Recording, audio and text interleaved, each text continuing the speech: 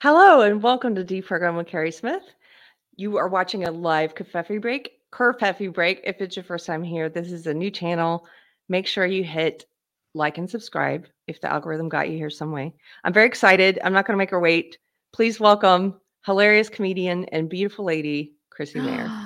Thanks, guys. Hi, it's good to be here. I brought my Kerfefe. I just brewed it using Geek Grind coffee through Nerdrotics. So is everybody doing coffee now? Adam Krigler has a coffee. Do you need to do Keri coffee? I would drink Keri coffee. I honestly drink like 4 cups of it a day. Yeah, so I probably should. I drink it and then I go immediately to sleep, like just out of habit. It's comforting to me.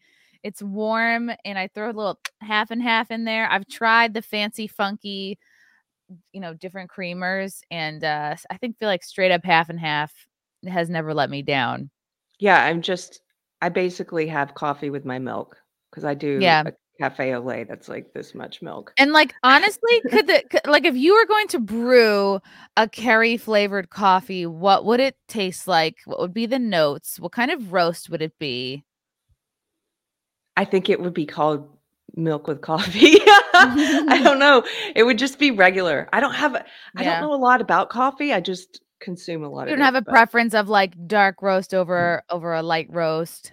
Used to pick the dark roast, and then because I thought there was more caffeine, but then someone told me there's actually more caffeine in the medium roast. What? Okay. Yeah, so wait, is your husband Colombian? Because you could do a Colombian brew if that were the case. He's Mexican. I could do a Mexican brew. Yes. Arriba blend. Everyone thinks he's native, and he's not sure. Like he's Indian? Yeah. He's never done a one of those DNA snatching things. Yeah.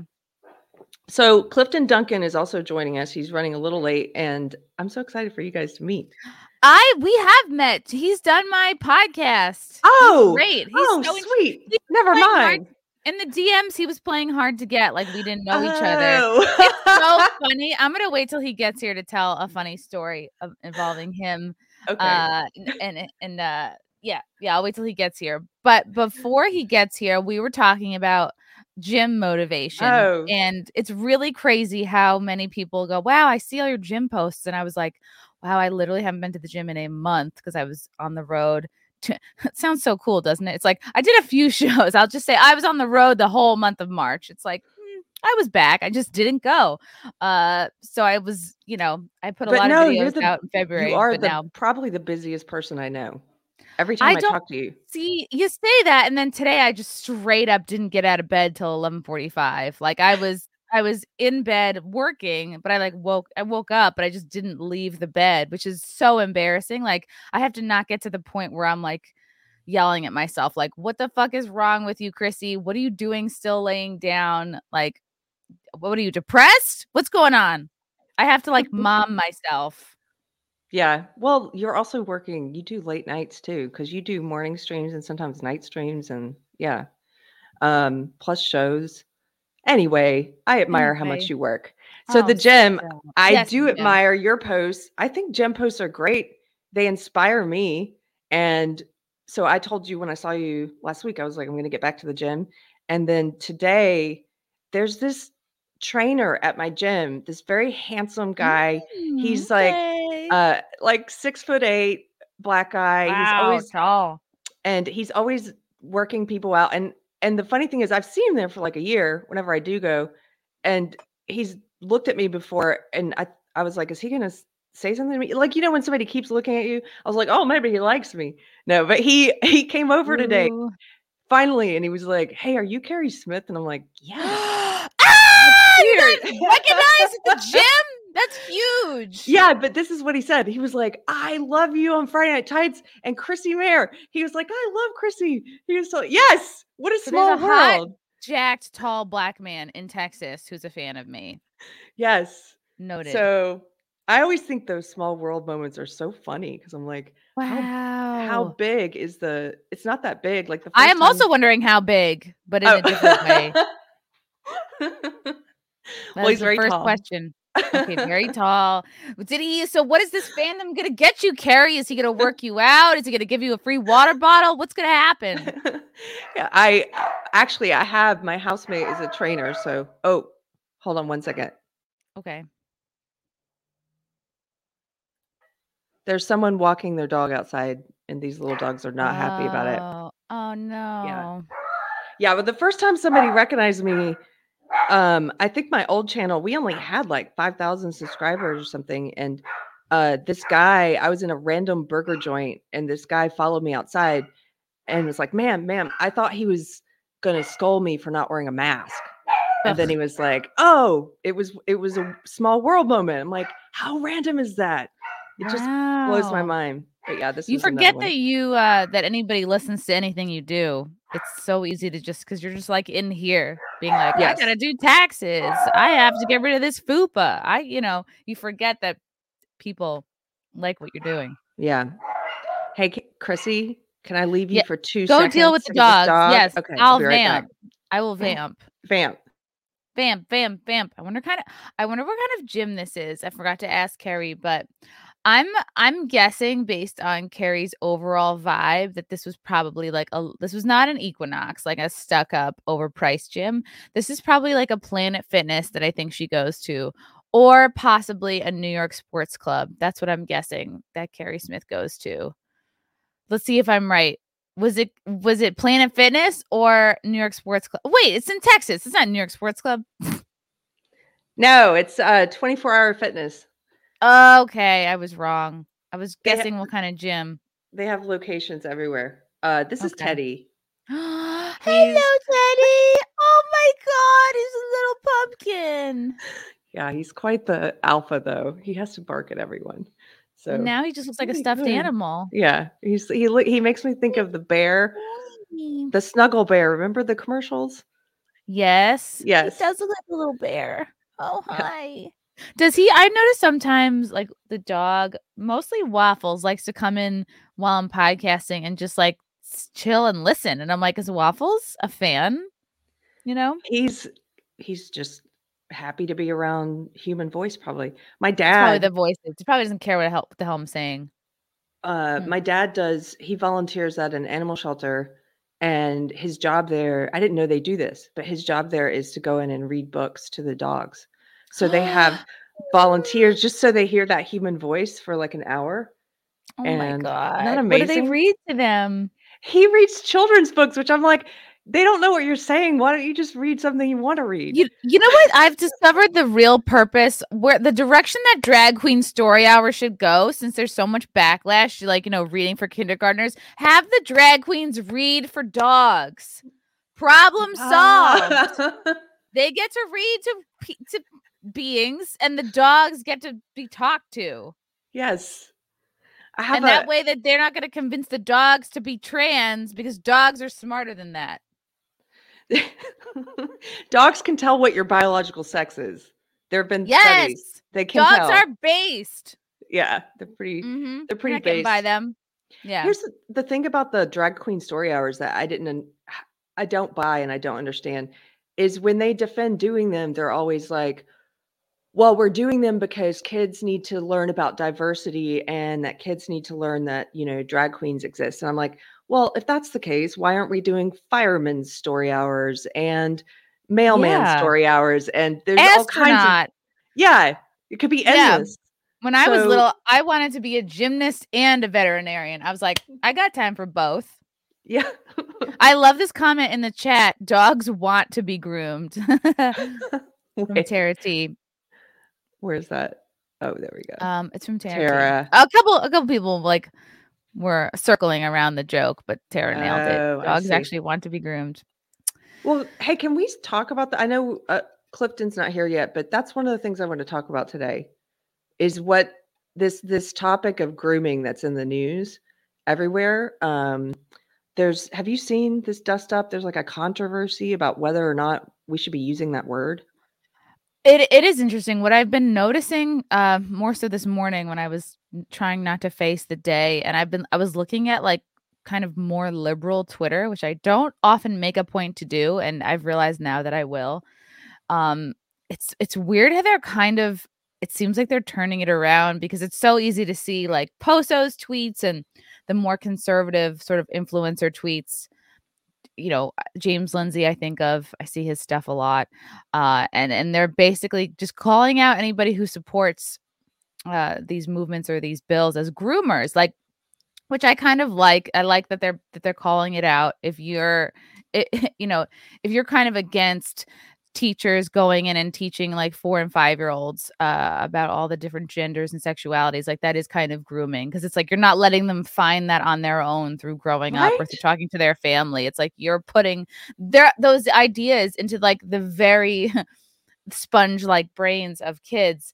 But I've started to see on like liberal Twitter, like, it's weird. I feel like they're doing a lot of digging. Like, these are all the Republican GOP people that have been, that are groomers, that have been convicted of molesting somebody, that have been accused of something. Oh, if anybody on the GOP side is anti-groomer, well, they're the one that's the groomer. Like, I've seen a lot of talk about just literally flipping it around and saying, if you're anti-groomer, you're the groomer. And I'm like, this is a lot of mental gymnastics happening.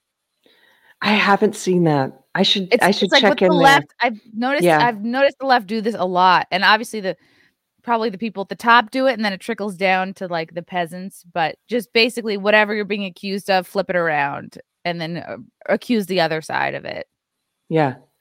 It's that Darvo thing. It's like to deny and reverse victim order. But now there's a conversation. You're saying that you can't even say the word groomer. Yeah. So, Pirate, can you put up everybody say thank you to Pirate today. Yar, matey. Can you put up the that? Show us your peg leg. I want to see that guy's peg leg from the gym. That's what I want to see. This is a tweet from Claire Lehman. Do you know who she is? Claire Lemon. No relation to Don Lemon? No relation to Don Lemon. So Claire is the founder of Colette, and Colette is known as, it became a real beacon for free speech and I guess what you would call like wrong thinker opinions, where everybody that was questioning the woke ideology narrative, including a lot of liberals were writing for Colette, and it was my go-to source for a few years. But Claire is sort of since then, surprisingly, been very pro lockdown and pro authoritarian measures when it comes to the COOF. So that's the first, I guess I would say that's an outlier in terms of her opinions, where she disagrees with a lot of people in the wrong thinker world. And then she's basically, I'm going to read this for anyone who's just listening. She says, "I'm no fan of gender ideology being taught to school children. My publishing record at Colette reflects that, but neither am I a fan of suspending the presumption of innocence on grooming for political expediency. When the devil turns on you, where will you hide?" And so the argument that she's making, and I'm seeing other, I guess, centrists making, is they're sort of saying that the right is using the word groomer in the same way that the left uses words like racist or Nazi, and kind of see that point, expanding the meaning of it. And then the argument there, I think, is if you expand the meaning of it, then you actually lessen the effect that word has. Like they're saying we're misusing the word, and it's not a good thing to do that. This is a lot to say. Groomer has only been, I feel like, in the public slang for what feels like a couple of weeks, whereas I feel like for years people have been calling other people like racist, white supremacist, white nationalist. For years, I feel like people have been using that as an insult just to quiet somebody. Yeah. Whereas I don't know. I can understand the point, but I just think there's so much more at stake here. I'm gonna. I'd rather be called a racist than a groomer. Sorry. Yeah, I think that's also why they're upset. I do want to interrupt you just to say hello to Mr. Clifton Duncan, who just joined us. Speaking of racists. Hello, Clifton. I looked down. I didn't realize you were wearing a hat at first. I thought you were trying out a new wig. I'm not even kidding. Like, I just thought you had this big coif. of hair going on, and I was like, oh no, are we gonna acknowledge the new wig? But thank God it's a hat. Well, wait, are you saying you would judge me if I were I trying was on a wig? about to be like, okay, you know who you looked like? The guy from No Doubt. I can't remember his name. So with what I thought was the wig, but it's not. then I've should dug maybe myself take into this a off. hole. Tony from No Doubt is who I thought you looked like. Okay. Can I ask? No, you're fine. You're fine. Keep it on. Don't listen Are to me. you, Clifton? There were people in the chat before you got here who were praising your voice even before you arrived, and I have to say, your voice sounds extra sultry today. Can I say that? I suppose you can. Maybe it's because I'm wearing. I got some new headphones. Trying out little, slightly updated setup. I'm moist. I don't know about you, Keri. Oh, do men and wigs make you moist, Chrissy? No, just you. Just no. I got my mask on me. I should put that on too. And no, I was cleaning out some old like boxes of shit, and I found like an early pandemic mask, and I was like, ugh. Part of me was like, throw it away, and then I was like, do I want to save this to, just for lore, just for stories to tell kids in a few years? Not my kids, somebody's kids. I don't know. Somebody's grandkids. Have it in one of those keepsake boxes. Mm-hmm. Or actually, do people still do the time capsules? That's what would go in. I found a time capsule the other day, but it was just old gym clothes that I didn't realize were in the backseat of my car. I was like, this is not, I think, what people mean when they say time capsule. Clifton, I'm going to turn up your microphone just a little bit. Oh my God, Clifton, I can see Keri in your behind you. It's like Inception. Yeah, it's on the screen behind you. Oh. Trying to sort of, modernize my setup a little bit, get a little fancy, Well, it sounds. I couldn't fit you in there. Oh, there we go. Now we can see it. Now we can see Chrissy. Yes. Yeah. If it's creeping you out to see yourself, Keri, just leave. I'll leave you up there. I'll be here. I can check the cleavage out. So we were. I don't. Oh, go ahead. Yeah. Look at yourself. We were talking about something in the news, but before we do that, get back to that. Chrissy had a story she wanted to share. Oh my God. It was just so funny. I don't know. And people never refer to me as this. So I laugh so hard because both Clifton and Elijah Schaefer referred to me as nigga with an A. Like it's like in my DMs, in my Twitter DMs, like late yesterday morning. I laughed so hard because I was like, am I getting cooler? Like people are calling me N-word with an A. See, I don't even feel comfortable saying it. I was just like, ooh. Elijah was like Elijah was like N words. Stop posting fake pornos. Apparently somebody deep faked my face on a porno. I still haven't seen it yet. And then I'm moist. Okay. Clifton said, Edward, go to bed. You're replying to everybody, which I was. I was on kind of like a late night Twitter bender. Yeah, it was pretty funny. Speaking of photoshopping your face into a porn, I'm going to share an anecdote. When Where's this going? So I got to hang out with Chrissy recently. She had a content house in the Poconos. Clifton, you have to come to the next one. It was a ton of fun. It was lit. I think I saw pictures. Yeah. There were comedians there. There were some, I guess you would say, porn stars, right? And different streamers. Yeah, we'll call them entrepreneurs. Entrepreneurs. And porneurs. Beautiful ladies. And we were at a roller skating rink, and I loved it. There were it was one of those old school roller skating rinks, the kind from the 70s, it's like they've never changed the carpet. It looks the same. And there were young people hanging out, and that just made me feel good because I felt like young people don't get to do all the things we used to do, like go to the skating rink, but they did in that little town. They were there. And what was this? Was it Stroudsburg? Something like Tannersville? Somewhere out there. And at the end, when we were getting ready to leave, like, I guess they had made an announcement that there were some people here filming, and they saw us like skating around and Chrissie, you had a Well, I said to the lady, selfie because I said to Linda was great. We all get in. I'm like, Linda, there's about 12, 15 of us. She's like, I don't care. Get in. Like, she didn't even head count us. She just stamped our hands. I was like, I fucking love these small town values. And she's like, well, I'll make an announcement that you guys are going to be videotaping. I was like, hold the phone, Linda. You can't just say, like, I don't want people to think we're creeps. You know, you just say, we're here to videotape ourselves roller skating. And if you don't want to be in the background, like, sashay away. And so thank God we made that distinction.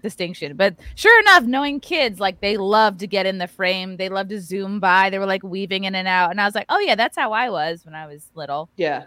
So after, when we were leaving, they were kicking us out when they were closing. And I was sitting there and I had already taken my skates off and Chrissie was skating by to go return hers. And I saw this little play in front of me that unfolded with these young guys, maybe 16 or something. They were asking her, they were like, you know, what's your show called? And where are you at? And she said, how old are you? I said, yeah. They were like, wait, you were streaming? Where are you streaming to? YouTube. What's your name? And then I took a very long retarded pause. I was like, how old are you? And then they laughed. They elbowed each other and said, I was right. And I was like, I almost wanted to be like, right about what? And then I returned my skates. And then an employee came up. She was like, this blonde gal, had to be in her 20s. Oh, what's your YouTube name? And I thought, oh, this woman is a fan or she wants to see what we were doing here. Turns out that woman was a plant. She was a spy sent by the children. They convinced the employee to ask me what my name was. So they ended up figuring it out anyway. Yeah, I got to see them, but I was waiting in the lobby at that point. I didn't know they had gone up to the employee, but the employee comes out and I see these young guys following her and they're like, how do you spell it? And then I watched them go out into the parking lot on their phones and they're looking up Chrissie Mayr. And then when they found you, they all jumped in the air like, yeah. Oh my God. That's really precious. And it's not like anything on my YouTube is not something a 15 or 16-year-old kid should watch. It's just like, I don't know. I'll interview sometimes, like, I'm friends with OnlyFans girls and like adult film stars. Like, I don't know. I just don't want to be responsible for a kid. You know, it's already so easy to find your way. And maybe I'm just being dumb and I don't realize like they're all looking at this stuff anyway. I just like, part of me wanted to like shelter them a little bit. I don't know. Because when I talk and do things, I'm not doing it for the 16-year-old audience. Right. I love that you wanted to shelter them. And I also love just seeing like teenage boys be excited about like finding this taboo comedian anyway. They sleuthed it out. Yeah. Maybe they thought that I was a porn star, where if that's the case, I don't really know how to feel. Like if it was an adult man, I'd be like, ooh. I was wondering, because there were a lot of beautiful ladies on the skating rink, and I was like, I wonder if they think they're like, oh, I've cracked the code. This is something, you know, I'm not supposed to be seeing. But anyway, it was funny.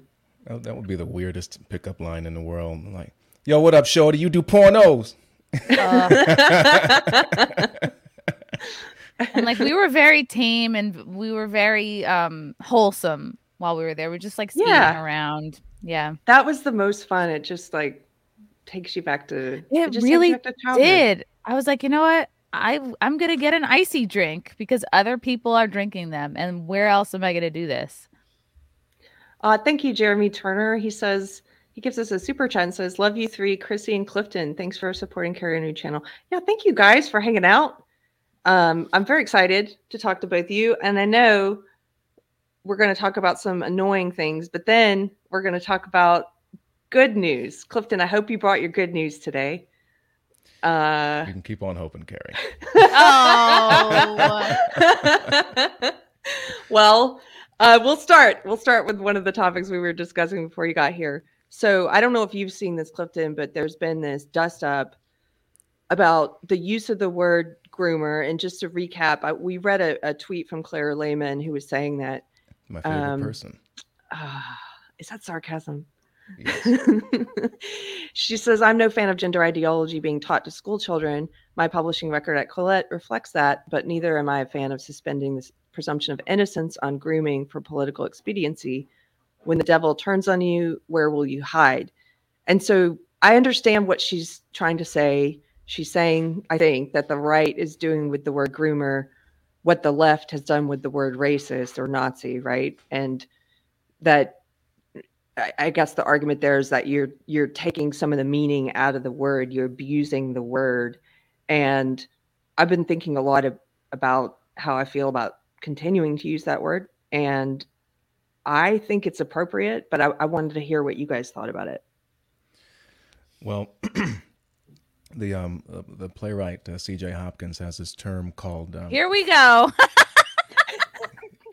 called, you sound so good off the bat. Called a thought terminating cliche, and I think in terms of a slur used to short circuit or shut down an argument, I think there is some legitimacy there to that claim. On the other hand, I've been thinking about this, and I'm like, I thought about my own days in school, and there was never any point where I was privy to or learned about or was talked to about any of my teachers' personal lives, let alone their sexual predilections. So the idea that there are people who are upset that others are upset about talking to children about these kinds of things is a little weird to me. And I guess the point that I'm getting to is I'm thinking out loud. I know, Tiger. I know it's very difficult. Is that it's, while I understand the point that people like Claire are making, and she isn't the only person that's made this point. At the same time, it's very difficult to escape accusations of grooming when you are when you seem so adamant about trying to teach children about these kinds of subjects. I remember when I was a kid, 9, 10 years old, girls were gross. you didn't want to do. We still are. Well, in some ways, but sometimes they're gross in the right kind of way. But I'm like, why do you feel this need to introduce these kinds of topics to kids, especially at a point in their lives where they don't really know anything, and they're so impressionable and they're so naive. It's just very strange. But I do think there is a point to be made in saying, let's not abuse this term and overuse this term just because we feel like, I'll say you feel like the collective you, I know collective is a bad word, can say, we got you. This is something that, you've been calling us racist, you've been calling us Nazi, you've been calling us bigots, so now we're going to call you a groomer, because I think it does begin to overshadow the importance of the issue. I think when I came in, Chrissie, was it you talking about how that the stakes are too large? It's such an important issue that I guess we can't afford to cheapen it by using these terms, these blanket terms, such as groomer. But it's tough. It's difficult. I don't know. Maybe I'm being a milquetoast fence sitter. But so I think there's legitimacy to what Claire is saying. But I also think it's just weird to be so adamant about talking about your sex life with kids, or introducing them to these like sexual topics. I think ultimately the answer is going to be in just asking more questions. Like, while she might make a decent point there, and sure, you don't want to just name call somebody instead of getting into the issues. Be like, well, what do you mean by that? Like, what do you actually think we should be fighting for? Do you actually think that these teachers on TikTok have the right, try to get them down to specifics. And it's like, and if you find that person is still in their corner, well, then you can be like, yeah, well, you sound a little groomer adjacent, like what, I think it always helps to just keep asking questions. Like, what precisely do you think these teachers have the right to do? Yeah. And it's also kind of weird because I'm thinking to myself, if you are, I read a lot of accounts of, say, like young gay men who they knew when they were little that they were different from the other boys, for instance. I want for those kids to have some sort of peer, some sort of ally, someone they can talk to, that they can relate to. At the same time, is the school, is the classroom the appropriate place for those kinds of things to be happening? Does that kind of violate some weird boundary between student and teacher? Because I remember, when I was in school, it was just your teacher was this person that you saw just in this one specific span of your life, and they didn't, no one ever thought about their personal lives, and they didn't even have a personal life outside of school as far as we were concerned. So it's weird. I think it's just another one of those issues where it's complicated and it can't be reduced to some sort of weird binary. It's just it's a tough thing at the same time. I mean, I just don't. The overall, the issue of sexualizing children is just Yeah. I'm not about that. I think I should make that clear. I don't know why I need to make that clear, but yeah, and it sucks that you have to even say that, Yeah. And I wonder if we'd be dealing with all these problems if social media did not exist. And you think about, we're not going to say all teachers are blue-haired fucking maniacs with 5 piercings in their head, but a lot of it comes from this place like they need this validation. They're unhappy with themselves, so they go on TikTok and they go, look how progressive I'm being, look how I'm opening the eyes of these students. I'm the one who's teaching them the right way, not their stupid conservative Republican boring parents or whatever. So it's like it uniquely fills this need in a certain type of teacher, right? They need the validation. They feel possibly powerless in their own life, so they want to feel that they have power and influence over others. And at the same time, it's like so performative. It's like done for likes too. Yes. So it's so there's so much going on psychologically. Yeah, it's also the way in which it came into the schools, into the elementary schools. And to be clear, all of this is, I think, people started talking about it. It became a big topic about this word groomer with the Florida bill, which the left is calling the Don't Say Gay bill, but which just says, from kindergarten through 3rd grade, teachers should not be engaging in instruction about gender identity or sexual orientation. That's instruction. And the way in which, though, I think this assumption that teachers have that this is important and we need to do this in the classroom, to your point, Clifton, you're like, I don't know if the classroom is where it should be happening. I think they brought it in there by they hid it in all this anti-bullying kind of curriculum, in this diversity curriculum, and sort of saying this has to be in schools. We have to teach about this. This is a kind of bullying. And once they've gotten us to accept that, then it's like, then they just include it because they're like, this is an identity and kids need to know about it. My issue with it is that they want to be able to instruct kindergartners. So we're talking what, 5-year-olds? Up to 3rd grade. So up to 8-year-olds. They want to be able to talk to them about sexual orientation when these kids haven't even had sex ed. They don't even they haven't had biology class yet. Yeah. It's completely inappropriate for that age group. And so that's why I lean towards, I think I'm going to continue to use the word, because I think it is a kind of grooming, legitimately. It's not, I agree, it's not the same thing. And I realize what she's saying is we're taking some of the sting out of that word, because historically we've used it to talk about the ways in which individual pedophiles will target a child and groom a child. But that word also means targeting a child and pushing an ideology on them. You're kind of like preaching them for someone else. You're doing the work that someone else would have to do. Like you're making it so that they're, they've made a dent in the grooming process. They've made it like the more that's talked about, the less weird it becomes each time. The more, anytime you have a secret that you keep from your parents, it's like, okay, yes. Get used to it. Oh, here's a room that you can change your clothes when you get to school. It's like, ugh.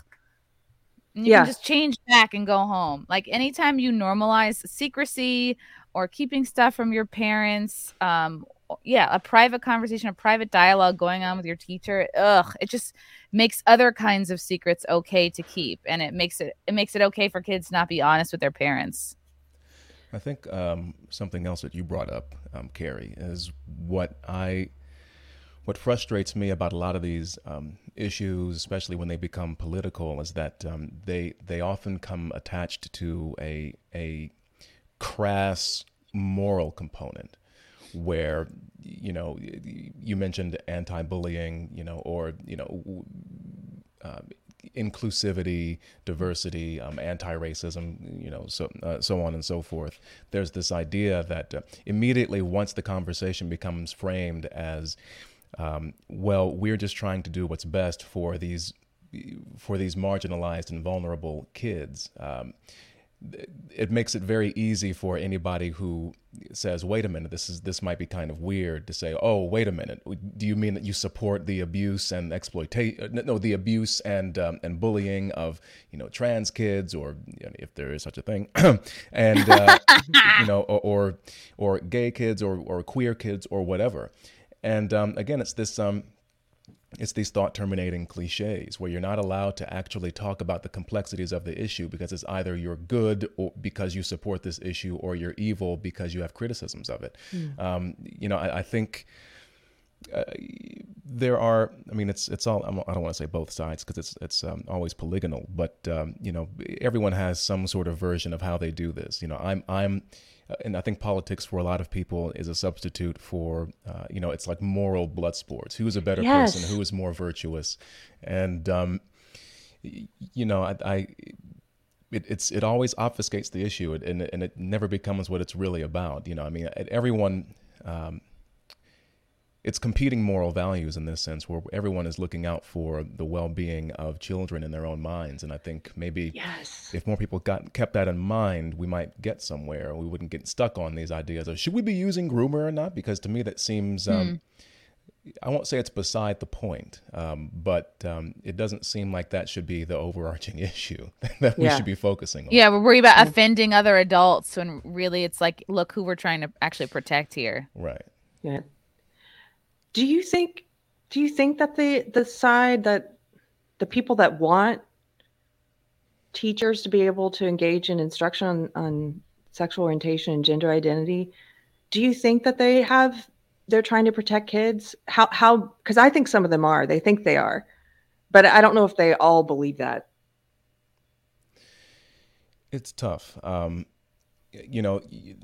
think, I don't know if a lot of us have seen those stories. I mean, I know I have, of people who, for instance, sign up for, say, drag queen story hour at the library, and it turns out that they're actually sex offenders.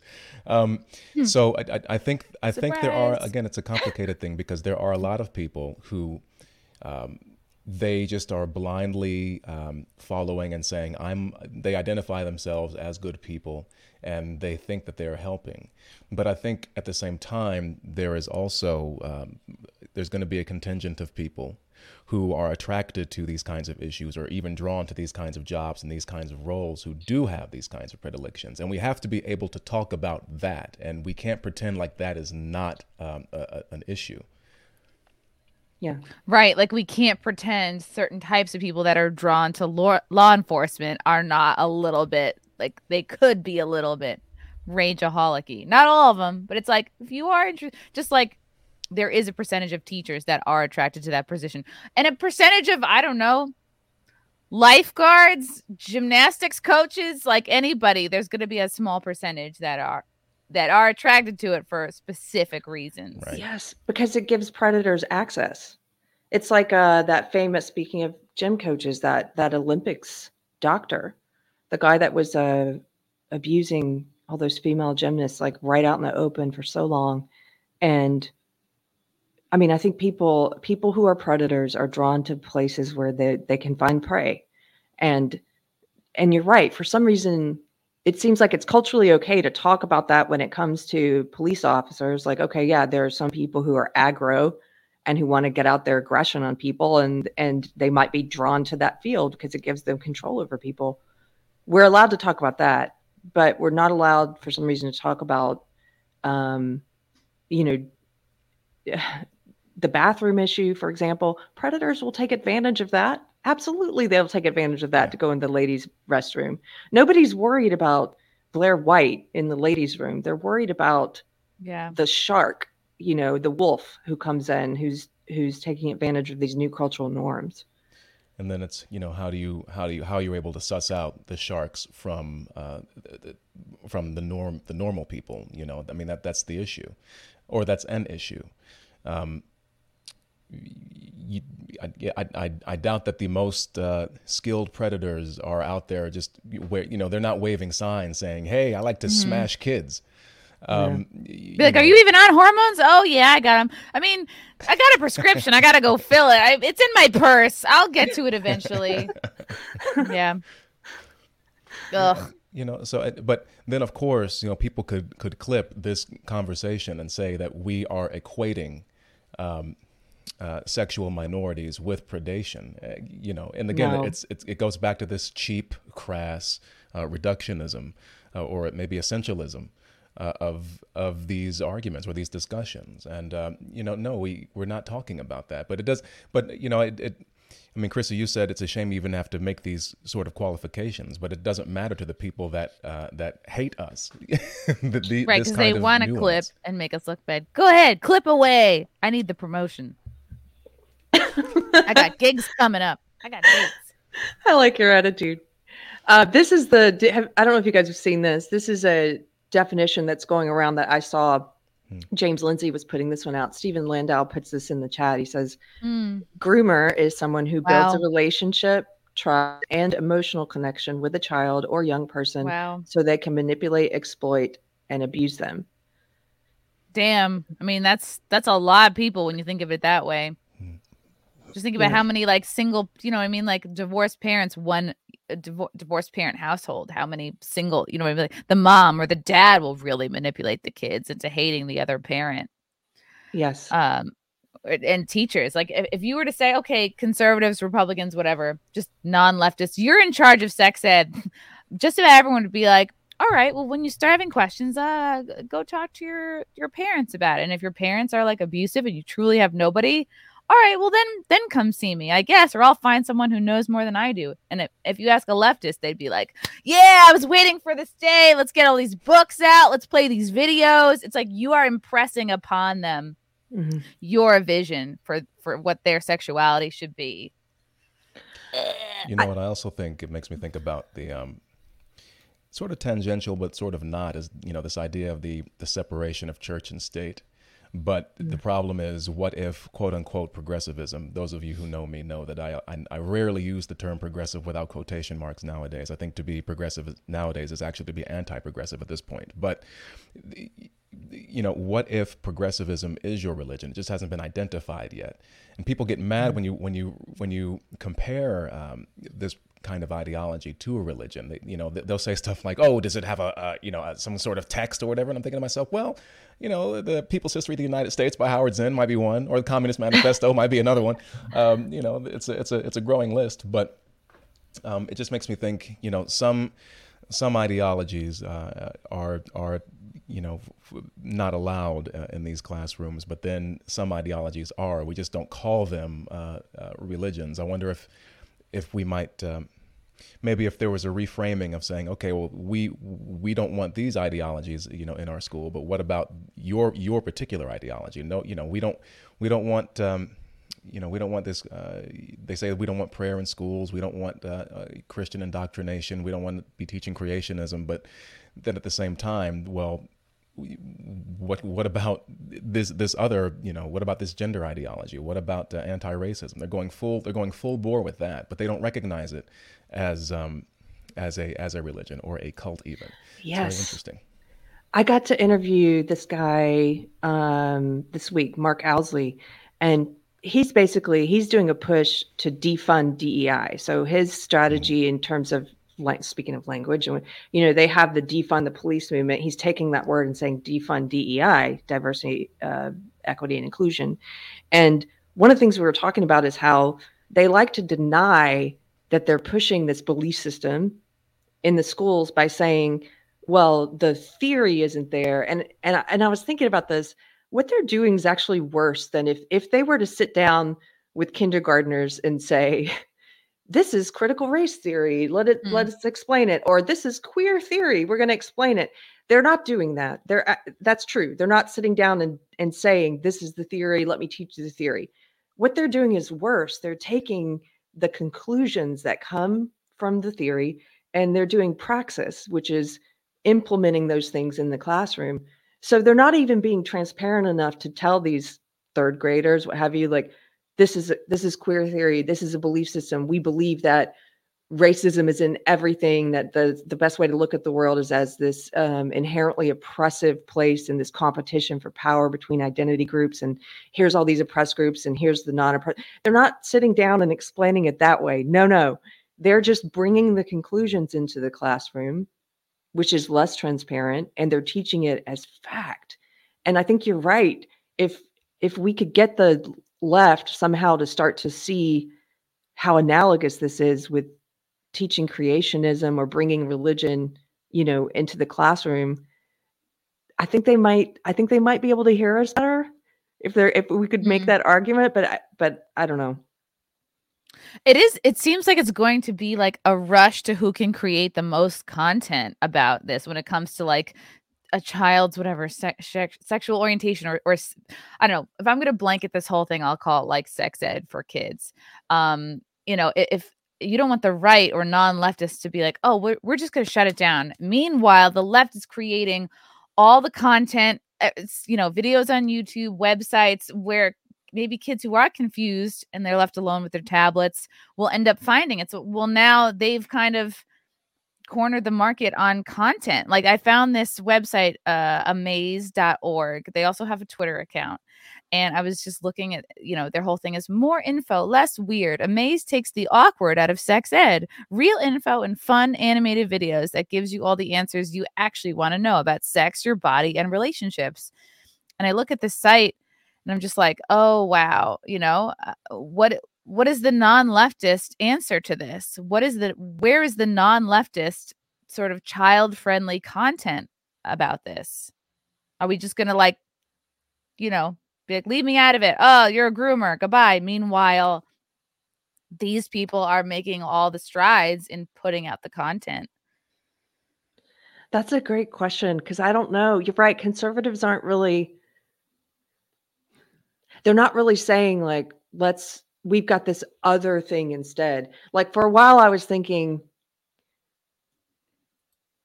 we need something that takes the place of this curriculum in the classroom. I think it's too much to ask that we are telling schools like they would have to remove all of their bullying curriculum.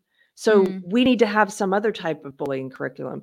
And same thing when it comes to, I think, diversity, inclusion, not equity, but diversity, inclusion. I think we need to have our own curriculum that we're pushing. It's like, no, if you must have something in the class, this is an individualism focused way of presenting this.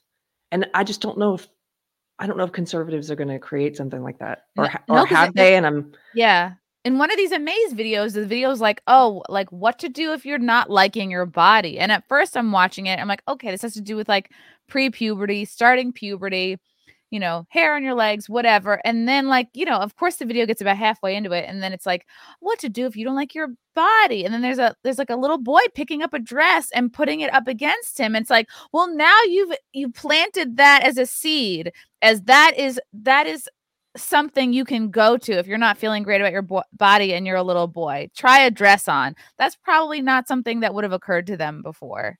And now because of this educational, instructional video, I don't know. It sounds like I'm making a big deal of it, but it's like, no, but it is. It's really kind of scary.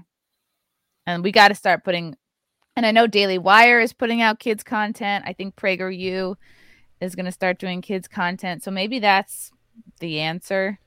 Well, it's also, what's it called? The Mott and Bailey, where it looks like it's about one thing, but it's about something else. Like when I hear, if you're unhappy with your body, immediately I jumped to, of course, when you're going through puberty, it's very, very awkward for a variety of reasons, no matter who you are.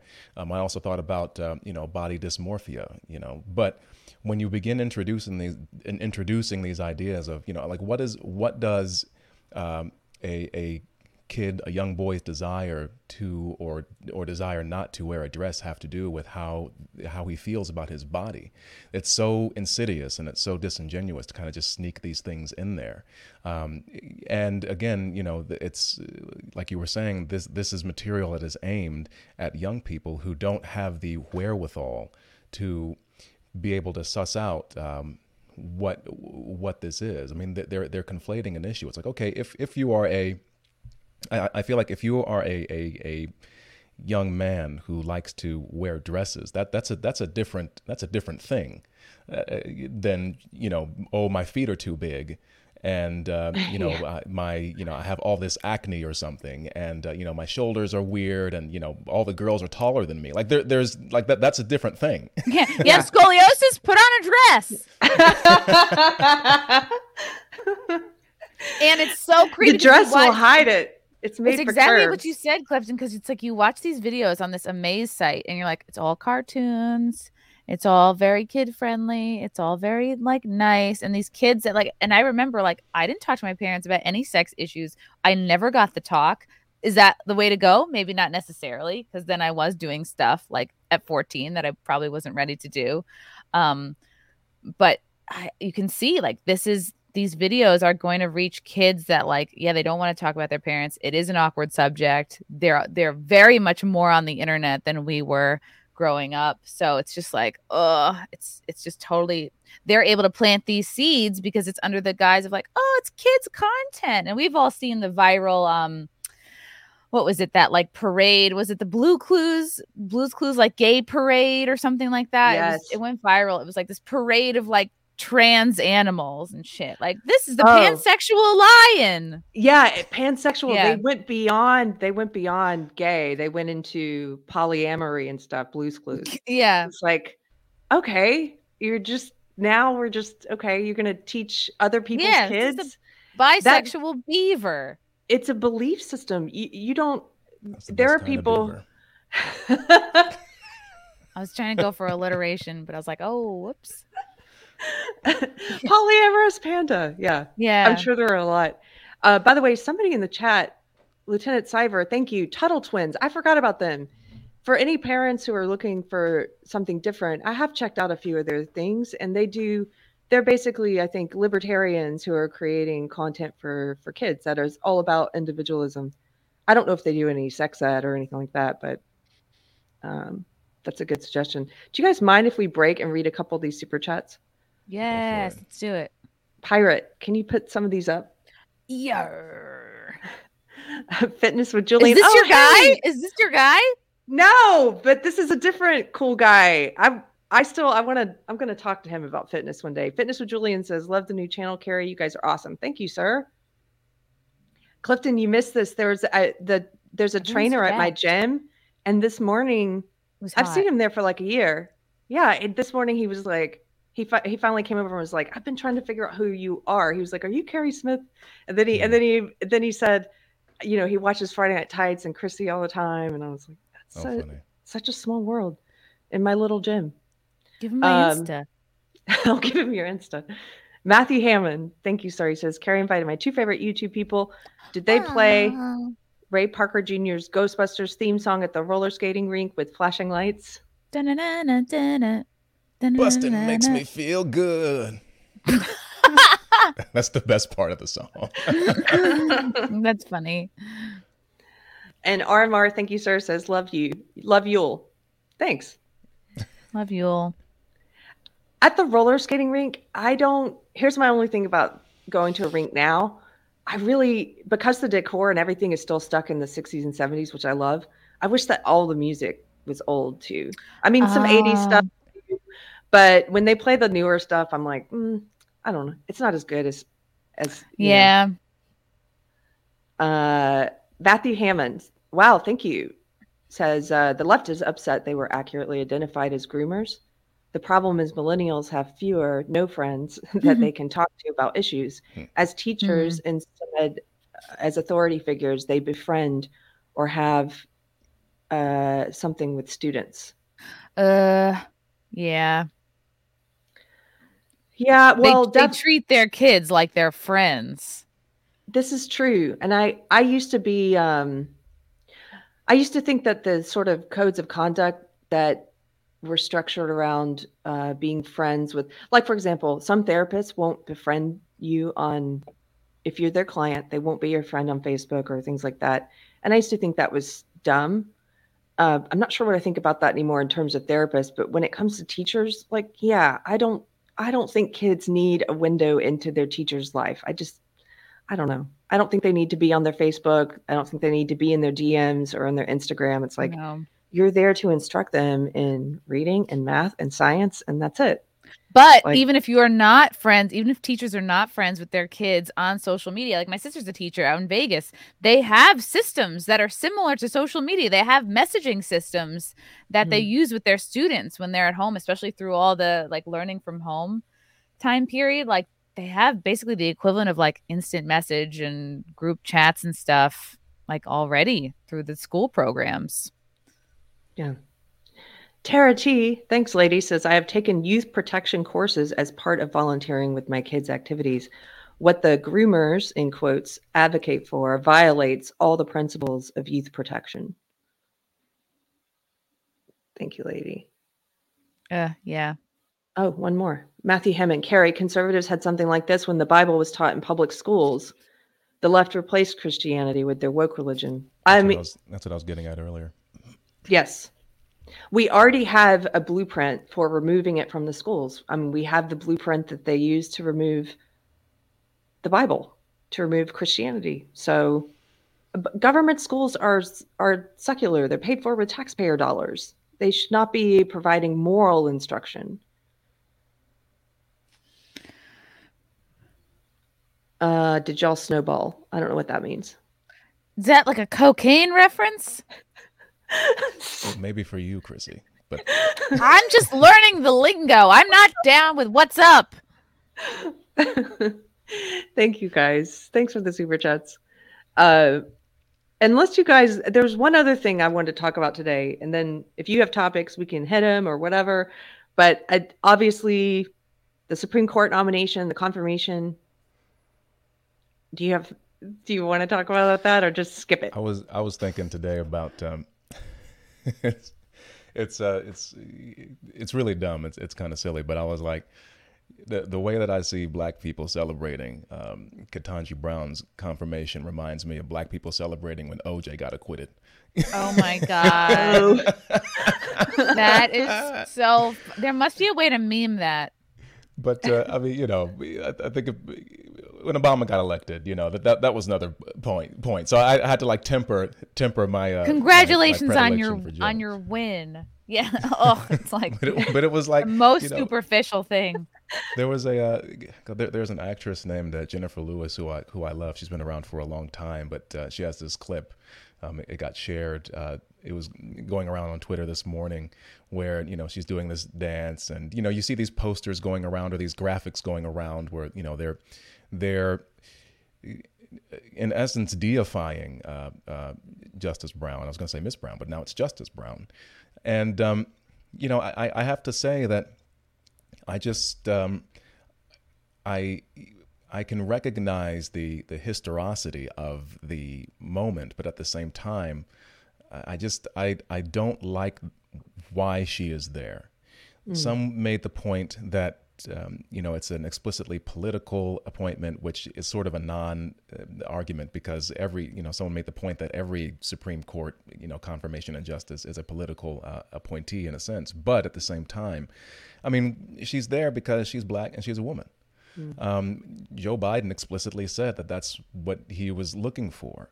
And as someone who has been a diversity hire on many, many occasions, it's just, it's an insult to, if you actually do have the chops and you do have the smarts and you do have the career achievements, regardless of whether or not you agree with some of her previous rulings. And, obviously people who are not, ideologically aligned with her are going to have issues with her confirmation.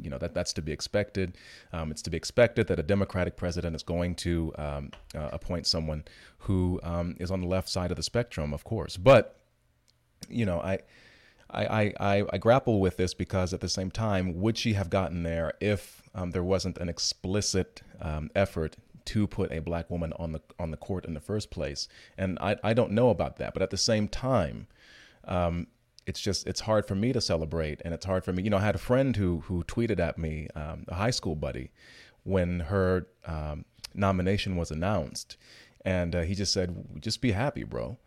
And I said, "No, I can't just be happy, because there's this attitude, particularly among Black Americans, where, you know, the Democrats or the political left, broadly speaking, will dangle these carrots and say, "Hey, look at what we're doing for you," and it's obviously, it's obviously pandering, and it just gives them, in my opinion, it gives them cover.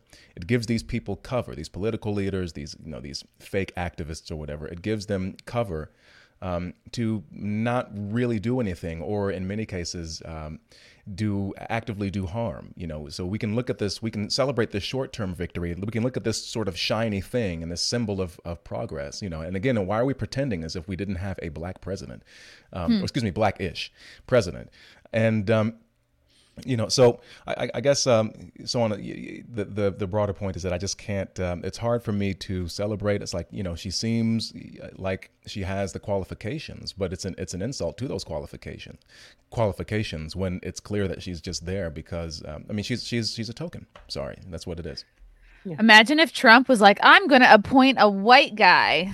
You know, like when Kavanaugh was being confirmed. But another wrinkle to that, though, if Trump had come out and said, "I'm going to appoint a black woman," I mean, you know, say if it was like Winsome Sears or whatever, the lieutenant governor, they would have been like, Virginia, "Oh, how they could would have you? found It's just a way. Token." Yeah. They would have destroyed her left, right, and center. Well, I mean, you know what I mean. But they would have found a way to just completely ruin her. They tried to do it with Amy, Amy Coney. Oh, Coney yeah, Barrett, Coney Barrett. You know, with her black kids, and they were trying to they were targeting her adopted children and trying to, you know, take aim at them. Wow. You know, I mean, these people are just, they're scumbags. That was a wake up. Do you think she feels like a token? Do you think, like, or, you know what, she's got this sweet job for life. Who cares how she got there? You know. She might be. Maybe she feels that way. At the same time, one thing I will say about Republicans is that I think they're mistaken for being callous because they don't really tend to pander to these aggrieved groups. I think Trump sort of broke with that. I mean, I remember the RNC convention where, you know, they were trotting out all these black and brown faces, and I was like, I see what y'all are doing. I mean, I know why you're doing it, but you know, it's just. And just the way that this is a total non sequitur, but to hear Trump, you know, African Americans, we did this for the African American community. All of my African American friends, and we have African Americans here and African Americans there, and I'm like, you know, and this is another side note, but I have a coworker, a black woman, who, like me, does not like the term African American because it's too broad. It doesn't really make any sense. I mean, I had a roommate who was an Alvin Ailey dancer, beautiful girl, but she was she was Canadian. Wow. And with Jamaican ancestry, but she had no sort of accent. So here in the United States, she'd be African American, although I would call her a Jamaicanadian, which is really what she was. And sounds like a power drink. Sounds like a thirst quencher. Jamaicanade. Have some Jamaicanadian. You know, so it's, I don't know, that's a whole other thing, but you know, I don't like pandering in general, but this Supreme Court confirmation feels like a huge pander, but it's really an insult to Justice Brown, unfortunately. Don't ask where the Black Lives Matter money went. Look at the Supreme Court lady.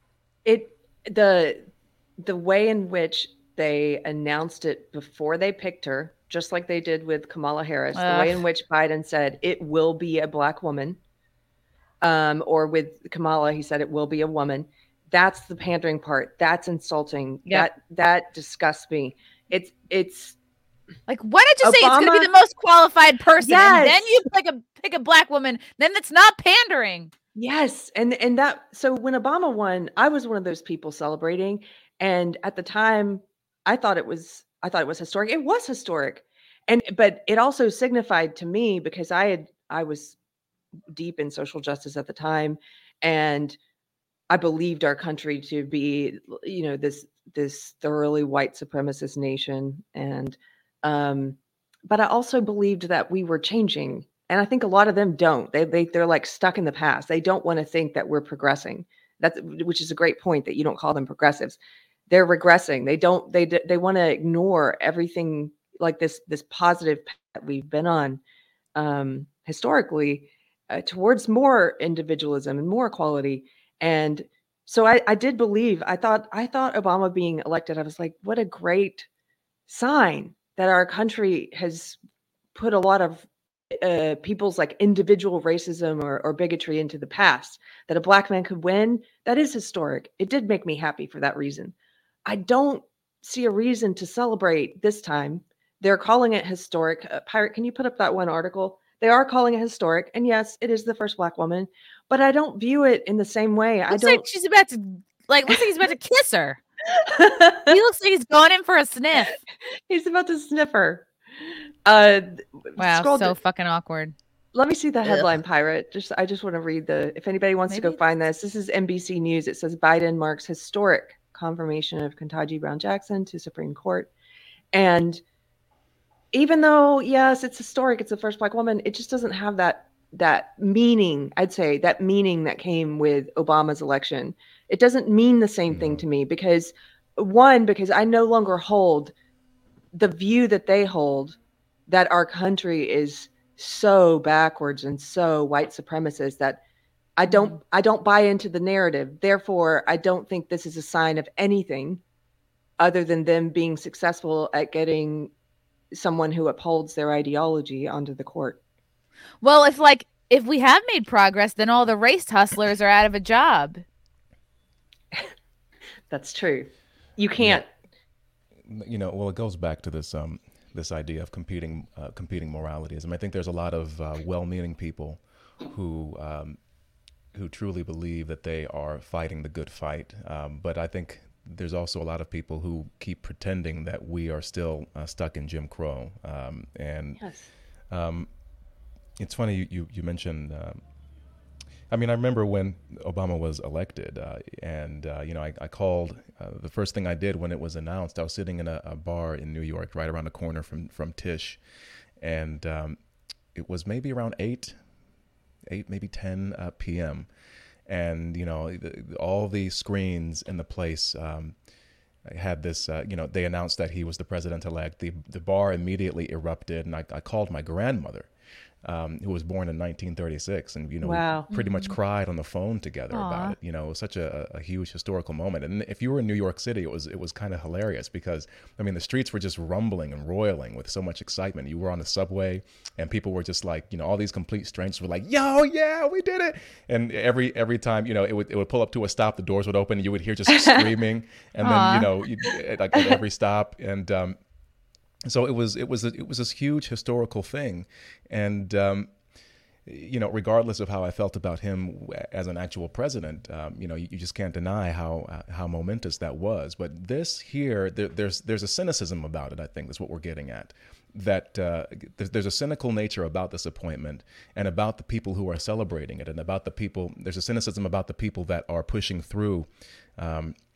That pushed through her nomination and confirmation that makes it a little it taints it for me. I'm just saying this, what you said, Keri. It's not. It doesn't have that same sort of magic that Obama's election did.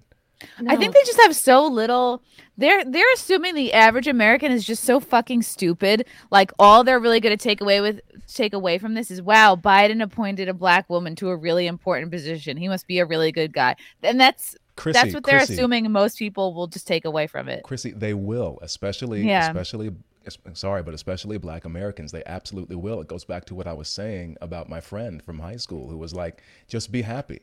Their view on this, if you live in a reality where you accept as axiomatic that America is a racist country, it has a racist past, and we're still dealing with racism in the present, it's the classic line of, we've made progress, but there's still so far to go. Then when you see something like this, you can just be like, oh, this is yet more evidence that that Joe Biden and the Democrats, they're on our side as black people. I mean, there more blacks did swing for Trump in the previous election. I'm here in Atlanta, and let me tell you, there is more heterodox opinion among blacks. I think blacks tend to be more socially conservative in a lot of ways than the Democrat Party or thinks they are. That said, the Democrats have captured black American I don't know, worldview, ideology, whatever, so thoroughly that this tokenization will be viewed as like, look, it's a step forward and we can celebrate. Wow. And then on top of that, you add the gender component as well. There's a huge strain in many black communities, a huge conversation about black women and this idea that, if you're born black, you already have one strike, but if you're a black woman, you have two strikes. So it's going to be that much harder for you to get ahead in this country. You have two. I mean, that's sort of the nexus of intersectionality. You have these sort of competing identities that make your life even more difficult. So you add the race component. You have the race component, but then you add the gender component on top of that. So it's a double whammy. You win on two fronts, and the only step now that we need to take is to have a fat black transgendered quadriplegic in a hijab. Yeah. That's the next appointment. So we'll see what happens there. Yes, in an ethically made wheelchair. Yeah. Sustainably made. But she's not a biologist, so how can she really truly claim that she's a woman? Thank you. This is the one. So I don't actually, I know people who were all over all of her different statements and her past history, her sentencing of convicted sex offenders, things like that. They were looking at her whole history during the confirmation trials. I lost interest after I heard her say she couldn't define woman, because to me that means, well, I mean, you can't define anything then. That means you're not bound to reality. You're not bound to reality. You're not bound to the Constitution. So how are you going to decide? You should recuse yourself from any case that involves women, first of all, because you don't know what they are. You can't define what they are, but how do you define any words at that point? How do you interpret the Constitution? There's nothing else that needs to be said. No way should you be confirmed if you can't say what a woman is. Well, I also think, though, that was sort of a weird moment for me. I mean, I know why people are upset, but it's also like, you're at a confirmation hearing for a Supreme Court justice, and you have, what was her name? Was it Washburn, Blackburn, whatever her name is, was like, well, what is a woman? And it's like, it might, playing the devil's advocate, it might be one of those questions where you're just so kind of thrown for a loop, and where in the back of her mind, she's like, the fuck are you? What are you even asking me for? It's just one of those questions where like you hear it, and it's such an absurd thing that that it should be obvious to everybody that you just don't even know how to come up with an answer about it. But I do think it's sort of weird that she says, I'm not a biologist, and it's like, well, I don't know. I see why people were upset about it, but at the same time, it's like it was sort of a weird gotcha moment, which made me feel like, it's the cynicism of politics that I abhor, which keeps pushing me further and further into anarchism. But that's another. Yeah, she in her brain fart was like, let me try and say the correct answer instead of using my own common sense. Yeah, I mean, I think that's kind of what they all do, though, isn't it? It's like we're it's this very public hearing. It's all political, and we're trying to tap dance and and not really answer questions because we have to be safe. It's I don't know. I think I hear what you're saying, and possibly she doesn't know how to answer that question, but and it was a gotcha moment. I agree with that. But I think it was a gotcha moment because they wanted to see, is she beholden to this ideology or not? Right. And I don't know. Yeah, after that, I was like, well, I don't even care about the other stuff. Like, what do words mean? What is your name? What is your name? Like, who? You're the first Black woman. What does that even mean? Yeah. Well, it's also, that's the hilarity of it, isn't it? Because they're celebrating her as this first black woman, but they're slaves to this ideology, so to speak. I shouldn't use the word slave in this context, should I? Just say intern for college credit. Yeah. But that like they will simultaneously celebrate, this confirmation of this black woman. And yet the word woman is increasingly becoming offensive to these very same people, and it's so strange because, and you don't see it when you're in it, but once you step away from this ridiculous ideology with all of its internal contradictions, we're on the outside being like, y'all are crazy. That's why, you mentioned James Lindsay, and I say to myself, he definitely has his acerbic kind of Twitter persona or whatever. But when people say he's gone crazy, and I'm thinking to myself, is it that he's gone crazy, or is it that he is shining light on an ideology and a worldview that itself is so radical and so extreme that he looks crazy just for pointing it out. Yes. Yes. It's like maybe the people who are mad at him are the ones who are actually crazy because they subscribe to all this stuff, which has very little basis in reality. And again, it's a worldview which it doesn't cohere logically at all in so many ways, and we can see that with the celebration of this black woman who, by people who increasingly don't want to erode whatever a woman is. Mm-hmm. Speaking of that, did you guys see? You're making me think of this clip that Mythinform found of Dennis Prager on Bill Maher 2 years ago, or a little over 2 years ago. Did you see that clip? I didn't see the clip, but I saw the tweet. I didn't watch the clip though. I'm gonna pull it up. We'll do some super chats while I'm pulling it up, Pirate, and I'll send this to you because I wasn't prepared to talk about it. But you're making me think of it because Prager basically said something that was true, but they treated him like he was insane. Nunya Biz says, the only thing I knew about my former teachers was that they were teachers. Teachers never mixed their personal lives with students. This was in the 70s and 80s. Yeah. The thing is, I knew some of my teachers were married. They would sometimes say something about, my husband this or that. And I had somebody arguing with me on Twitter the other day. They were like, this is going to prevent, parents will be able to sue if a lesbian teacher mentions her wife. And I'm like, no, that's not instruction on sexual orientation. No. And will there be could you find maybe one bad apple of some parent doing that? I don't know. Come to me when the bad apple happens. But that's a possibility I think that's a risk that we should be willing to take, that there might be one person who tries to sue over something stupid like that in order to protect kids from this indoctrination. Yes, let's protect them. See if someone does that. That's not the intent of the law, though. I think the left thinks that's the intent of the law, that people just want to start suing gay people.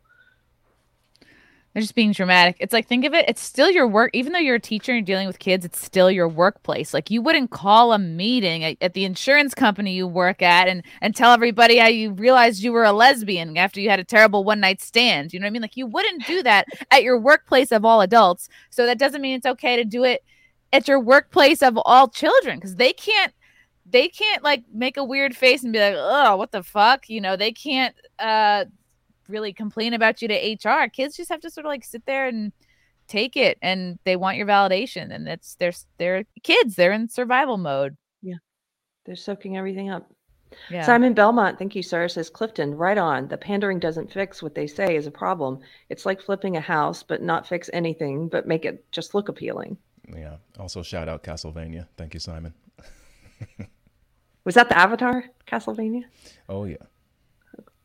Torgo the White says, nothing like tackling racism and sexism with blatant racism and sexism. Hell, Poconos, Up All Night Crew, and Clifton.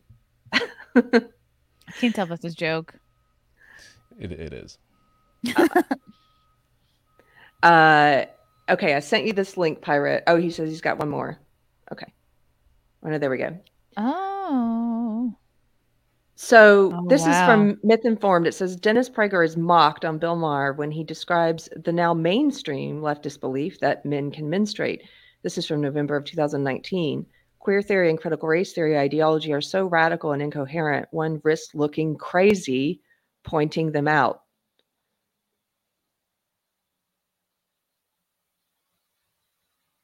See if you can hit play there. These are giant left-wing lies. We're talking about degrees. To say that men can menstruate is a lie, and that is what is said. Yes. Wait, where did that? You've never heard it, right? Okay. Wow. Check it out. Anyone who says a man cannot menstruate is considered transphobic. I missed this. Are you kidding? Wow. Where are you getting this? Just Google it. Can men menstruate? Who is saying this? You're Who talking is about saying a very small No, oh, percentage. really? Then how do you allow men, biological men, to run against women in the races in Connecticut and set all the high school records? Okay, but that's they're called men. No. The Nation See, magazine said they're women. Okay, but I would agree with you on that. The way you framed it is nonsense. I framed it perfectly accurately. No, you didn't. Wow.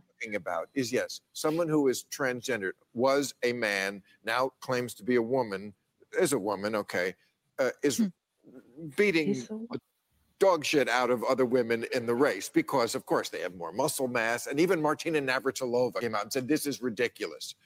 You might as well not have women's sport. This is a far cry from saying men can menstruate. Wow. I agree. But that's not where anyone went with that but you. Oh, boy. At the University of Berkeley men's room, tampons are given out. Check it out. UC Berkeley men's rooms have tampon dispensers. Would you say, that's Dennis, probably because men are pussy whipped and their girlfriend said, "Go get me a tampon." Wow. That's a much more logical. Okay, all right. Moving on to the next. Dennis. Wow. Not even taking it seriously. Wait, keep going. What did I say that wasn't under you? You said that we think that men menstruate and no one does. Have you heard about it? I'm a doctor. I missed that one, I confess. And this is one of the premier reporters. He knows everything. These people are very. He's a doctor. He's one of the great. I would make a friendly bet that the LGBTQ normative statement is men can menstruate. Wow, Okay, he was on top of that. I got to jump in because there's so many things that he brought up. One, it just goes to show that these people are so, I joke in economic terms. These people, they have an abundance of self-absorption and a scarcity of self-awareness, and that's what these people exhibit. They are incapable of introspection. And, like you said, Dennis Prager was correct there. Another thing that it brings up for me is the rapidity and swiftness with which these things take over. And it's why it's important to nip them in the bud and talk about it now. And I think, kind of going back, maybe walking back a little bit, this idea about groomers, maybe there is some utility in pushing forward and saying groomer, because right now, if you attack it now as what it is, you might look crazy, you might look disingenuous in the short term, but perhaps in the long term, we see how quickly these ideas take hold and take on. And because it makes me think about, and I hate to admit this, but I remember when the legalization of gay marriage, was a huge thing. Where, side note, where Biden gaffed Obama into saying we should do that or legalize it, but. I remember at the time I scoffed at conservatives, just the same way this panel, Bill Maher's panel, scoffed at Dennis Prager. When conservatives would say, okay, we can legalize this now, but then it's a slippery slope. Because, some people were saying ridiculous things like, is bestiality going to be next? But there were some people who were talking about child abuse, child predation, and all kinds of other transgressions. And now look where we are. And it's a very... Again, it goes back to those competing moral values, where on one hand you have someone who is saying, and this is my personal belief, but in a free liberal society, gay people should be just as should have the right to be as miserable in matrimony as straight people. Present company accepted, obviously, Miss Smith. But at the same time, you can't be so deaf to potential long-term ramifications, particularly now in the age of social media, where ideas, particularly bad ideas and lies, spread so quickly that you ignore the broader scope of the conversation. That clip is astounding. That's why I was laughing so much, because it's just so. It's an amazing piece of footage, isn't it? And Prager was right. Like Prager was right. Time machine, yeah. He's the way in which. Do you see the way they mock him? So you've got the audience laughing and mocking him, the host is laughing and mocking him, the other panelists, and then he even turns to them and is like, to point out their credentials, to let you know, like, wow. This guy's Ronan Farrow is a journalist. He's Ronan smart. Farrow, This is a doctor.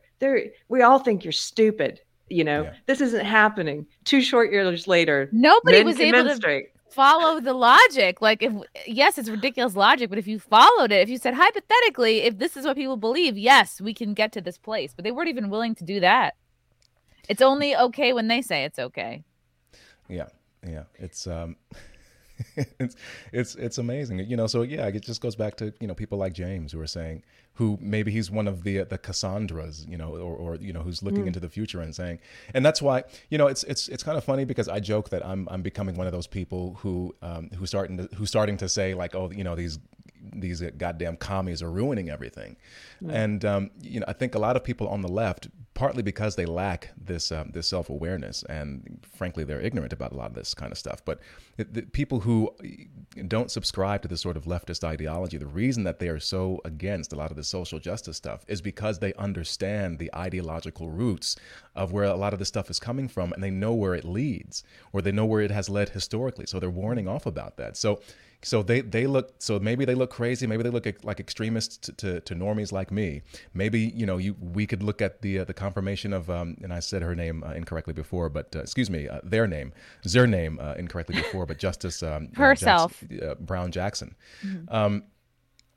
So you might just be blissfully happy about this idea that there's a black woman on the Supreme Court, but it's like, okay, well, what is the ideological vision underneath why she was there, and maybe we should address why that happened, and that's that's really what I'm opposing. It's not necessarily her confirmation alone by itself. It's the subtext underneath it.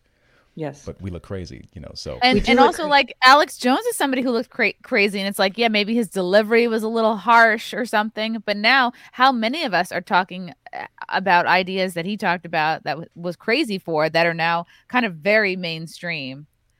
It goes back to that thing before of, like, what maybe, and I feel like the last couple of years, particularly with the pandemic, has exposed, is that you have these people who.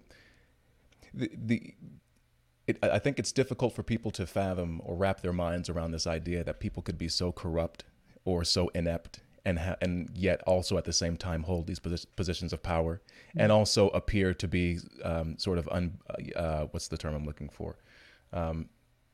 They appear to be kind and friendly and doing the right thing, but it's like, well, how do you think they got into these high, top bureaucratic positions? There, is what I was saying before about sex offenders. They're not going to go around screaming that I'm a corrupt individual.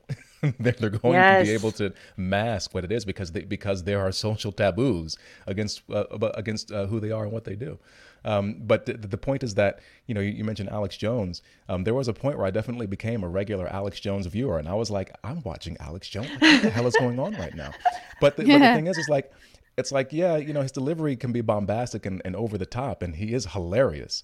But at the same time, it makes me wonder, like, is he insane, or is that the people that he's talking about and the things that they are doing, those are the insane things. He's just talking about it. And that's that's the big question for me now. That's how I feel now whenever I try to talk about the Great Reset. So I just kind of avoid it, because even though it's out there, it's like right in front of you. They put out press releases about it. They put out marketing materials. You will, in the year 2030, you will own nothing and you will be happy. I mean, the World Economic Forum, none of this stuff is a secret. They wrote a book Klaus Schwab wrote a book about COVID and how to use COVID to implement the Great Reset. That's the title of the book. And of course, ask your doctor if the Great Reset is right for you. We ask that for the algorithm. Thank you. Watching out for my back. But yeah, so even that though, I'm like, you're right. It's so insane that if you even mention it, I know it makes me sound crazy. So I usually am just like, I'm not gonna talk about it. I'm just like, what? You go read about it and see what you think. Yeah, when I first heard Trump talk about fake news, I was like, he's crazy. What is he talking about? And it took enough times of me hearing it to start really look at the news differently. I'd be like, oh my God, like he's right. So yeah, fake news is a real thing. Mm-hmm. Fake news is, yeah. Well, thanks for watching that clip with me. I just thought that was amazing. And that is just so funny. Just 2 short years ago, a good thing would be if somebody has time and wants to do this. I bet the Myth Informed guys are probably doing this. Is all of those panelists, including Bill Maher, the host, who sat there and laughed at him in 2019 and said, no, nobody's saying that men menstruate. I wonder if any of them have tweeted or retweeted all the different like National Organization for Women and all the different places that have since then said men can menstruate. I wonder if any of them have now, contradicted themselves and jumped on board the men menstruate train. I'm sure a lot of them have. Well, that's a good idea. I bet. I wonder if Bill Maher has changed his mind by now. I think maybe he's seen enough of the insanity where he's starting to come around finally and saying like, well, this is a little weird, guys. Yeah. Another person you're mentioning, Cassandra. I mean, Jordan Peterson is another one who he was warning us of things in 2016, 2017 that struck me as true. That's part of what helped to wake me up was listening to him, and he was putting words to things I was seeing around me and experiencing on the social justice left. But I don't know why it was that I was able to hear what he was saying and see, yes, where all of this might potentially lead, right? Whereas others, and even some friends of mine, would look at him and say, all of that's crazy. Nothing like that's going to happen here, Oh, there's a really interesting comment in the chat from Matt Deckard. Jon Stewart is here to replace Bill Maher. That's very interesting because Jon Stewart was like basically retired. He was basically done. And they brought him back, and now he is singing the song. He's got the message down. And whereas we do see Bill Maher going like, huh? What? No, he's a little bit, the spell's a little broken on him. God, that would be so interesting if that's what ended up happening. Well, Stewart is disappointing lately. I mean, you guys have probably seen a couple of things from him over the past 2 years where I thought, he's an independent thinker. He's starting the lab leak. Yeah, the lab leak. Yeah, exactly. But now that he's got this new Apple show and it's all just woke, and he's woker. I saw the clip of him and Cory Booker. He's more woke than Booker. I don't know. That's disappointing. Wow. I think part of that is just that's what you have to do to be when you're pitching. Woke is still the dominant belief system right now in Hollywood, and so you have to pitch woke if you want to get it on the air, I think, even if you're Jon Stewart.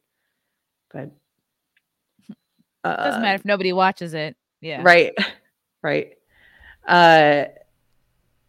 Pirate. Thank you. Pirate's dropping links in the chat. Yes, you can follow Clifton Duncan on Twitter at Clifton A. Duncan. Thank you, Pirate. And put the Chrissie one up too. Why? Well, I don't have a soothing voice like Clifton. Did you say why? Why? Follow Chrissie here. https://twitter.com/Chrissie Mayr. Clifton, could I just hire you to do all of my ads? Follow Keri here. https://twitter.com/real Keri Smith. No spaces, no underscore. All Keri. Gosh. Are you going to start doing, we had talked about on your channel, I know you've been doing interviews, but we had talked about how you were going to start doing some acting stuff. Are you doing that yet? Or you mean like performance-based content? Like performance, so sort of plays and stuff. Yeah, I mean, I want to do that. When I got on, you asked me if there's any good news, and I was like, no, not really. It's to be frank, it's been kind of dejected lately because I'm sort of I'm having difficulty coming to grips and accepting that I'll, at least in the capacity that I was working before, I'll never work again because of the mandates that are industry wide now, and the unions are all aboard, but they're passing the buck in a really cowardly way. They refuse to acknowledge people who have already gotten the disease. Wow. But I mean, Broadway in New York, and then the TV and film industry in LA. Now, I mean, there are companies that are demanding that you get the booster as well, and and insurance companies are demanding it. Bonding agencies are demanding it as well. So they're all in. I don't know if it'll ever really change. So, now I'm just like, well, what's the next step for me now? Where do I go? I feel a bit. If you want to talk about good news and bringing joy to things, I mean, I in terms of embracing my role as a content creator / influencer, that seems to be growing, and that's a good thing. But at the same time, I mean, I've been acting since I was 16 years old, and it's tough to let that go, especially when I've done nothing wrong, but live my life, and I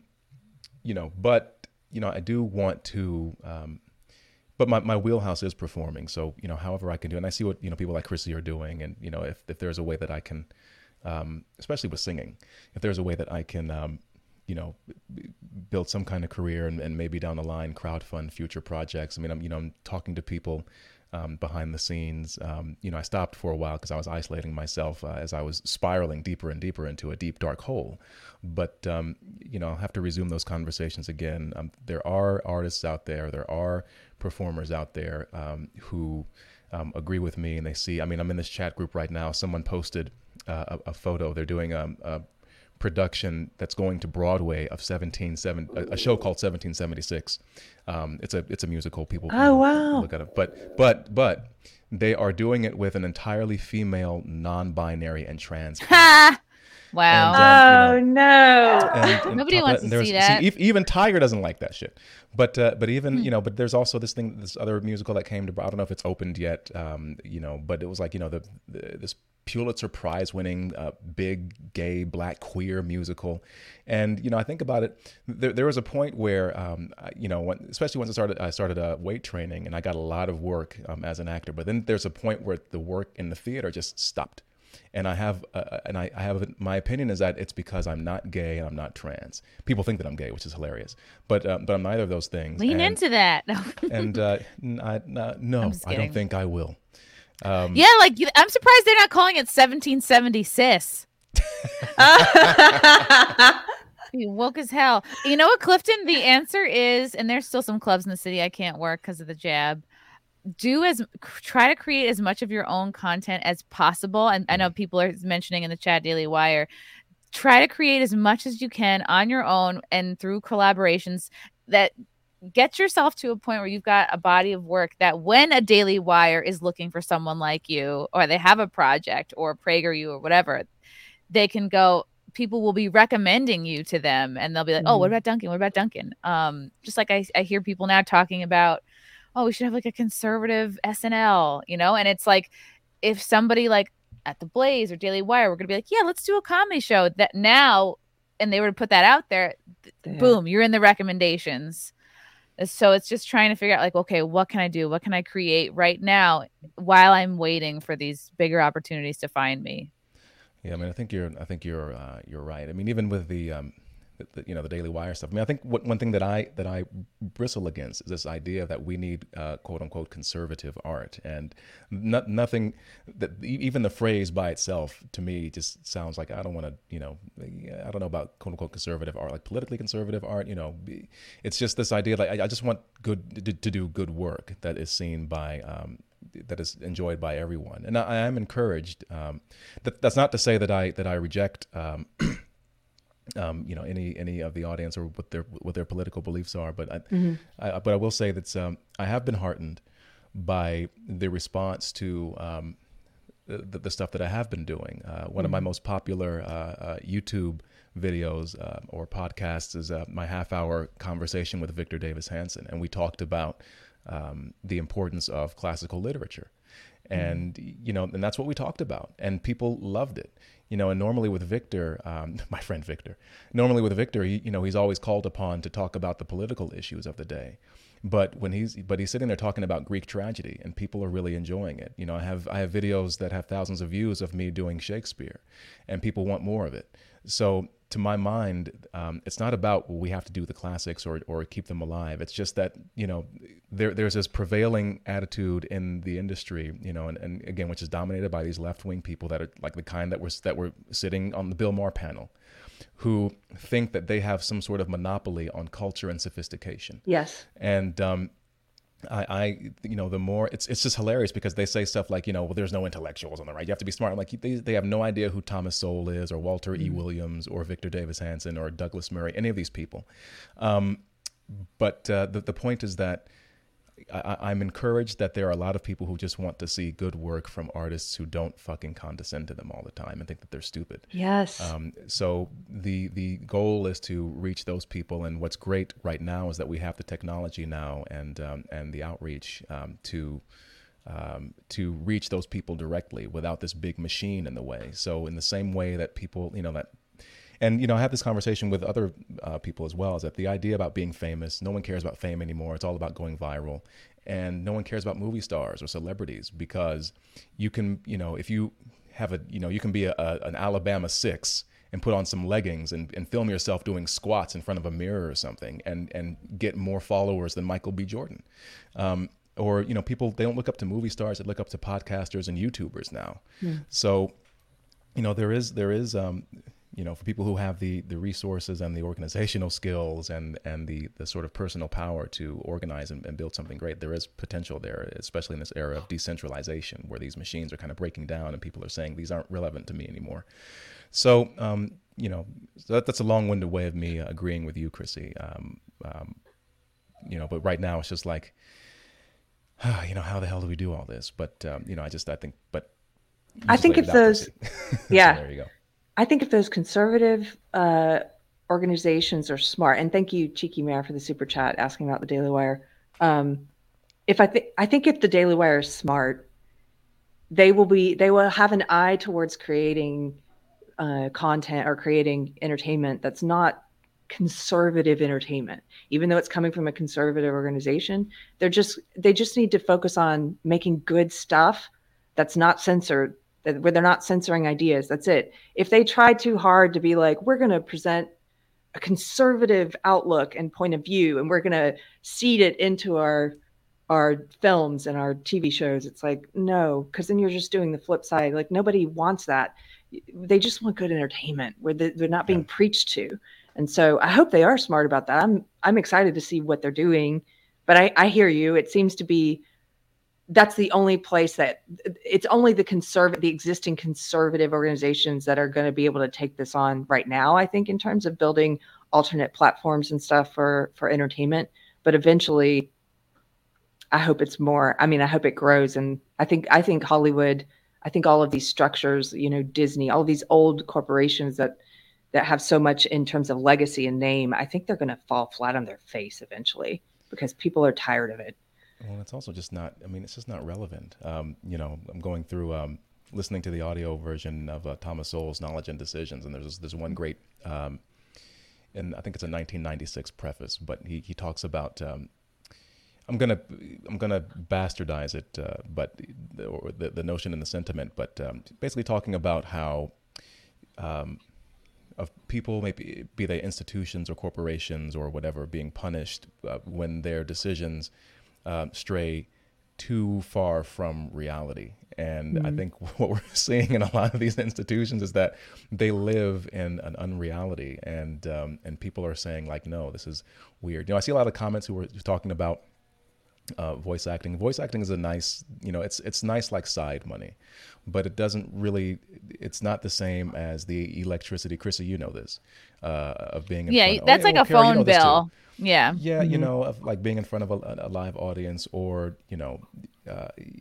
being a part of like one of the magic of, you know, making movies or doing, you know, just TV stuff. So you're on set and you're on camera. You don't know how it's going to turn out. But then when you add the editing and the lighting, cinematography, the sound, the score, and how it all comes together, it's a very thrilling and really more, I mean, the vanity in me is speaking now as well, but a more exposed kind of a thing. I mean, voice acting is like, you know, you're sitting in a studio, maybe your own home studio, and you're doing. I mean, I'm not knocking people who are suggesting that and for ideas. You know, it is a good idea, especially for like side income. But as far as the encompassing, I mean, I've been on stage for over 2 decades, and that's sort of where I'm an animal of the theater. But Clifton, do you even think that there would be some gigs you would miss out on, even if you were vaxxed, because of your politics? Did you get the sense that would keep you out? Well, it comes to another question, which is like, would I even want to work with these people anyway at this point? And would they want to work with me? Because, you know, I don't consider myself to be particularly right leaning. I just don't have a beef with the right, and that alone would single me out as a pariah and some sort of a fascist.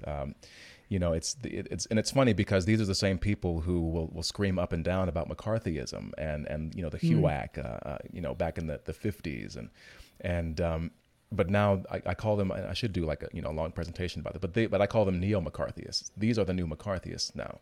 They are the ones who are blacklisting people because of their political beliefs, and because of their ideology, it really prevents it really.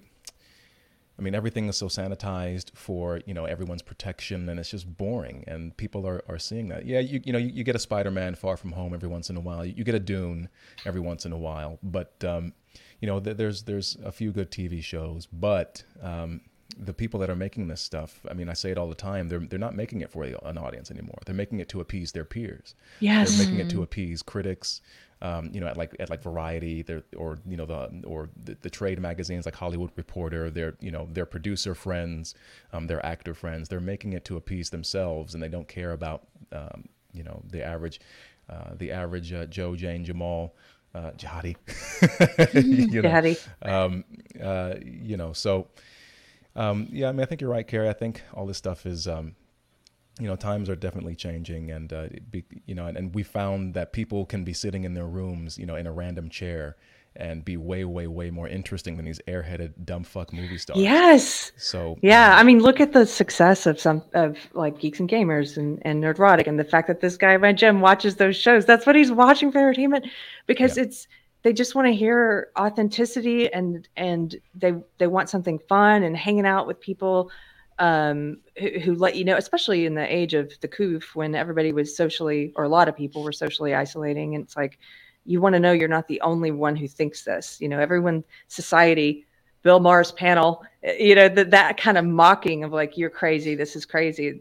I've heard so many people who come to shows like this, and in the chat and on Friday Night Tights, I'm sure on your channels, that are like, thank you, I feel less alone. Like, I know I'm not crazy. I'm not the only one. And that's, and so people are looking for that. But in terms of entertainment, yes, I think Chrissie is right. I think it would be fun if you figure out how to do, maybe you or other actors get together and do some kind of, you know, your own theater company. It doesn't have to say in there, we're the free speech theater company, or we're the whatever. It doesn't have to be that, but it just organically will be that if you're performing and working with other people. Do you know my friend Juana? She's on Twitter a lot. She's in the theater arts. She's I want to introduce you. I want to introduce you to Juana. I will. But you know, I mean, you know, I've got friends. We're talking about trying to create, especially because, you know, he has enough friends, Keri. New York is that's not true at all.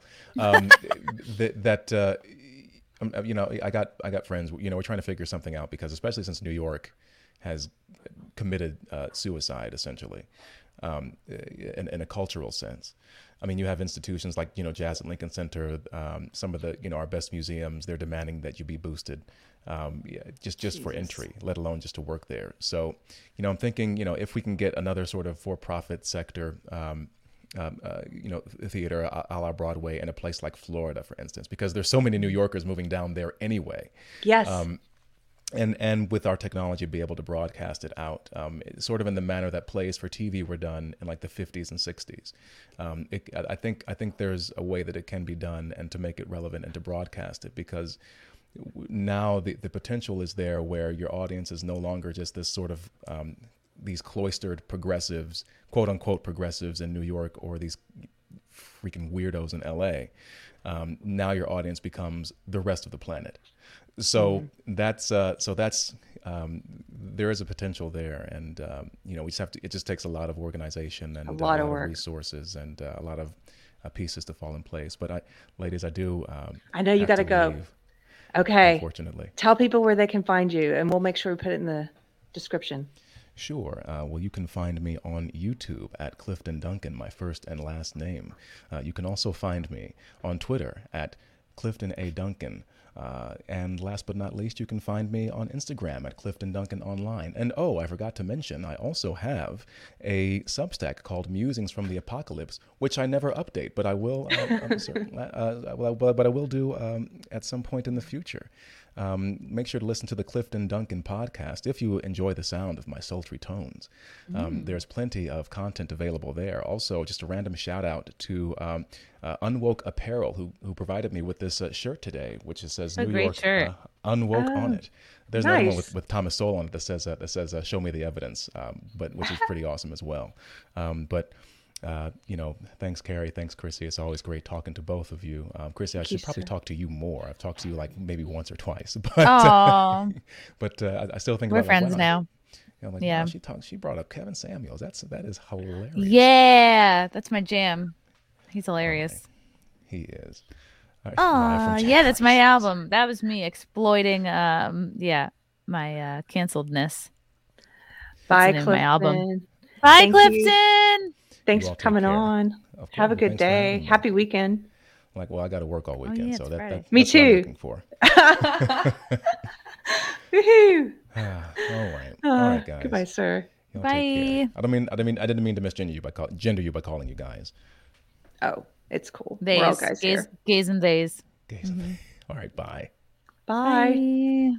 Yeah, I wanted to put up that chat from Zato, that's the name of your album, live from January 6th. Yes, you can get it on Amazon or iTunes. I think I'm still at number 2, which is like pretty amazing considering it came out weeks ago.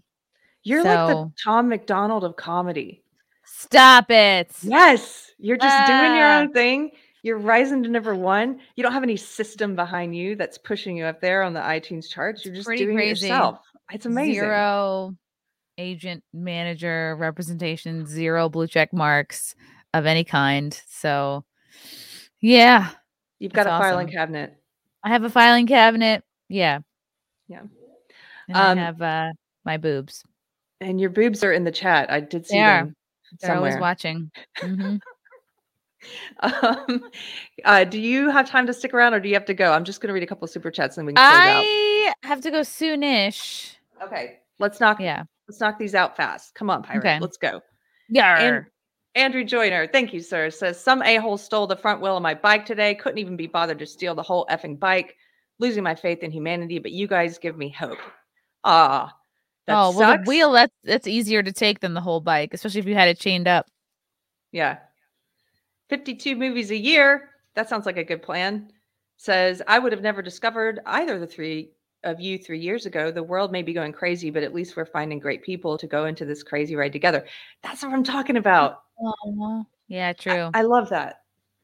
You gotta find the positive.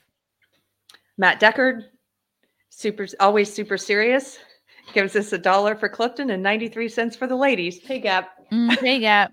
But it's because we chose industries that don't pay as much. Silverluck says, Chrissie is the master of blazing her own trail. This is true. Very brave lady. Muggsykins. Thank you, Muggsykins. Says, Keri, I love your new channel and your Kerfefe show. You were the only reason I watched your previous channel, and I'm really happy you didn't give up. I think that's the reason why most people watched your last channel. Mum's the word. Let's go to the next one. I'm so glad I found this community. It started with stumbling on the Frosk impression. where I was like, oh, G4 is back. And then I found out there's other people who aren't recycling the wood crap. Is that your most viral clip from that show? God, I don't even know. I mean, I know for sure I definitely got my money's worth out of that $20 wig. It was hilarious. If you guys haven't seen it, just look up Chrissy and Frost and Friday Night Tights. She did a great impression. And Andy Masterson made a doll of me doing the Frost impression. Like, it's crazy. And I have to do a proper like unboxing video of this. Oh my gosh.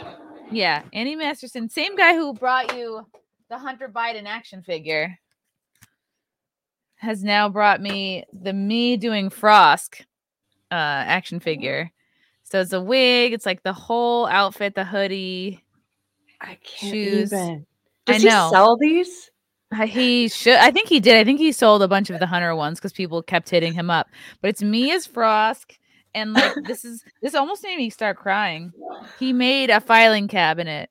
That's like a filing cabinet. The kindest, most funny, weird, special gift ever. Most like a kind stalker.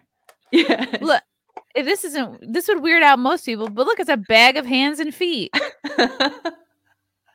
And a leather jacket for when I just want to be me. And all these files say like different things on them, like comedy dabbling, which is an inside joke. Chair instructions because I fell out of my old chair. This is insane. It's too much. He like has actual files in the filing cabinet. I love it. What a cool gift. Dick pics. Oh. Anyway, shout out to Andy Masterson. I think we are done with chats, and that's great because I got to take a bathroom break. So, Chrissy, thank you for hanging out today. And thank you for having me. I was really worried that we weren't going to have an intelligent conversation, but then Clifton came. So I was like, we're saved. It was fine. Rock Lexicon. Haven't been able to catch a new show as much as I'd like, Keri, but I wanted to support. Love to Chrissy and Clifton as well. You're three great freedom-loving culture warriors. Keep up the great work. Thank you, Rock Lexicon. And thank you, Chrissy, for inviting me to Content House. I had so much fun. You crushed it. I met cool people. And that girl, Gigi, I'm going to have her on the show sometime. She was a sweetheart. I got stuck in Newark. She put me up, made me spaghetti. Oh, my God. She's such a mom. She's like such a mom. She's like the den mother. Yeah, your flight got like all jacked up. Yeah. I feel bad you had such a problem. Oh, it's fine. We got to play cards with her in-laws. We set up with the grandparents playing cards and eating spaghetti and meatballs. God, that's so nice. She's great. Yeah. Well, you're definitely going to come to the next one because we're looking at spots in Texas. Texas. Woohoo. Yeah. Okay. Tell people where they can find you. Yes. Follow me on YouTube, my channel, Chrissie Mayr. I have a Chrissie Mayr podcast. I try to put out like 4 new episodes a week. The Wet Spot on Compound Media Mondays at 7 p.m. Eastern. Check out my album live from January 6th on iTunes and Amazon. And I think that's it. I have new Rootin' for Putin shirts available. I can't remember the name of the website. Fuck. But I'll have to retweet it. And yeah, go to ChrissieMayr.com for dates. I'm going to be in Atlantic City, April 22nd and 23rd at the Claridge Hotel. They have a venue in there called the Celebrity Theater. So come to that. That'll be super fun. And then I'm headlining in Jersey at TIFF's on May 14th. And then there's more to come, more dates in the fall.